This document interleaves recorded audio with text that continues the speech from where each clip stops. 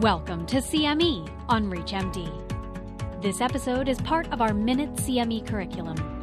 Prior to beginning the activity, please be sure to review the faculty and commercial support disclosure statements, as well as the learning objectives.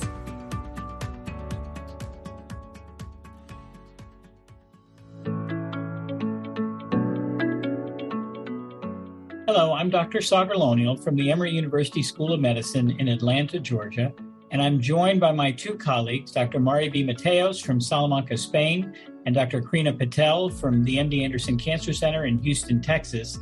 And we're going to spend the next few moments talking a little bit about unmet medical needs and how perhaps the next generation of immunomodulatory agents or CELMoDs may help address some of that. And I think it really is such an exciting time for us in myeloma with so many new drugs and so many new targets. Understanding how to use these new drugs and compounds together is really important. So, Dr. Mateos, you want to start off with a discussion on sort of your view of some of the unmet needs and where these agents may fit?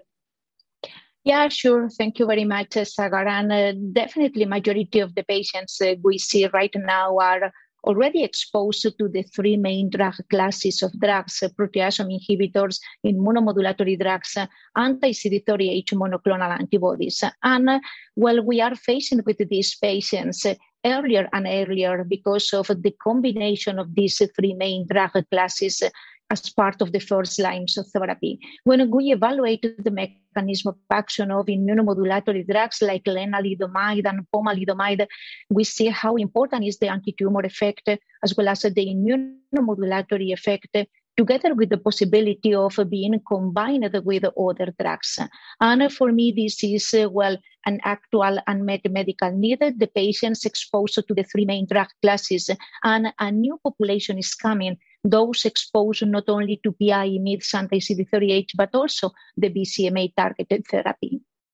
From my point of view, the new CELMoDs, and this is the case for iberdomide as well as CC480, are covering this unmet medical need. When we evaluate the efficacy, for example, of iberdomide in combination just with dexamethasone in the triple class refractory population, we see how this combination is actually effective with an overall response rate around 30%. But important when we evaluate the safety profile, it seems to be better in comparison with their predecessors, lenalidomide and pomalidomide, because in the case of iberdomide in combination with dexamethasone, the neutropenia grade 3-4 is not higher than 30%. And important because of the chemical structure, the fatigue, asthenia is much less frequent in comparison with lenalidomide and pomalidomide.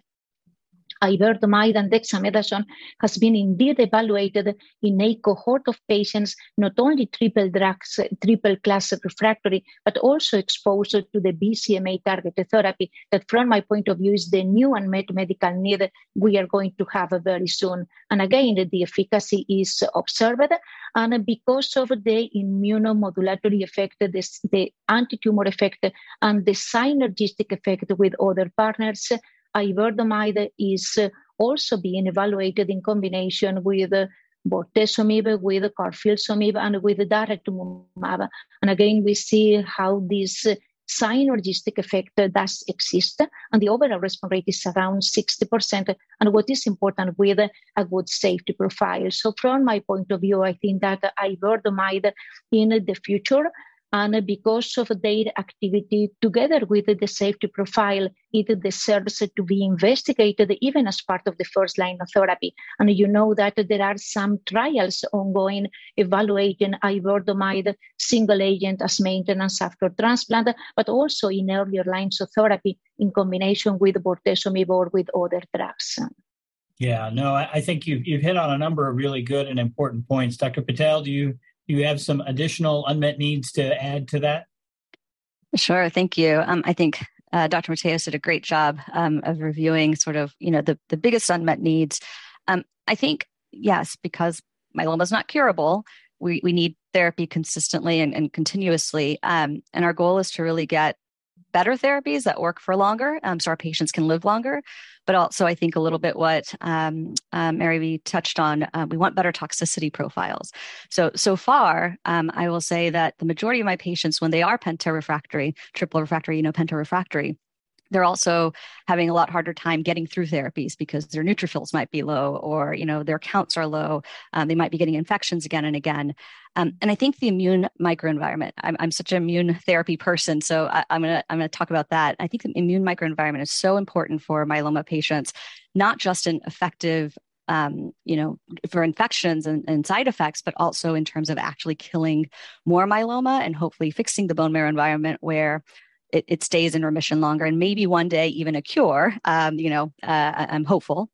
And so the fact that these new CELMoDs actually give you better activated T cells and NK cells in translational work, as well as in some of the clinical studies we've seen, I think gives us so much hope for that need of how do we fix the bone marrow in myeloma. And I think the combinations that we're going to be able to do in the future. Yes, there's lots of studies right now with PIs and CD38, but the combinations that in the future we could do potentially with bispecifics, CAR T cells. I mean, all the issues we have right now of manufacturing for CAR T, because these patients, their T cells are just knocked out by the time we do it.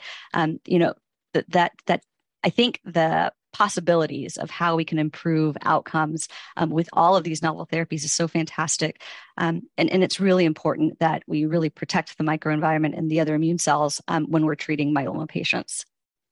Yeah, I think you both have hit on some really important ideas, and that is efficacy in the triple or penta-refractory, class refractory patients remains a challenge no matter how good we think we are. Safety and efficacy and tolerability, particularly with chronic administration, continues to remain a problem. I mean, one of the challenges that Dr. Mateos and I both experienced in our smoldering trials was tolerance of lenalidomide beyond 2 years. That really is tough to do. And so certainly efficacy and safety, I think, are important pieces. And then in a little bit more abstract way, sort of building on what Dr. Patel has discussed, the idea that no single drug or no single class is going to get us to curative therapy, and that it really does require combination therapy. And when the direction our field is moving with bispecifics and CAR T cells and ADCs is immune-based, anything you can do to augment the immune response, whether it's anti-tumor or anti-infection, or perhaps get to limited duration therapy. And I think many of us in the field now, and I'm in that group, have said continuous therapy is what we do. This is how we treat. This is why we've made the advances. But recognizing that the infectious complications of continuous therapy are a challenge, the adverse event profile of continuous therapy is a challenge. And so if we can combine drugs and classes and get to limited duration therapy and get the same PFS and maybe even better PFS, that ultimately might be a win. And I think that is an unmet need that I think all of us are really hoping to see with these new CELMoD classes of drugs. Anybody else have other thoughts? I know we've talked about a lot of different things here, but I think the depth of the discussion has been really, really quite good. I think we're really excited by some of the clinical data that Dr. Mateos reviewed earlier.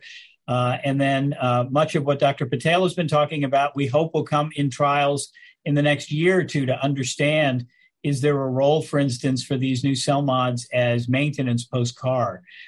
Is there a role for these new CELMoDs as adjunct therapy before leukapheresis? These are all really interesting ideas. And then, of course, the partnership with bispecifics, really, really very interesting. So I think we've got a number of different areas, and I really appreciate the discussion from both of you on this topic, and look forward to data and further discussions, either formally or informally, with both of you in the future. Thank you.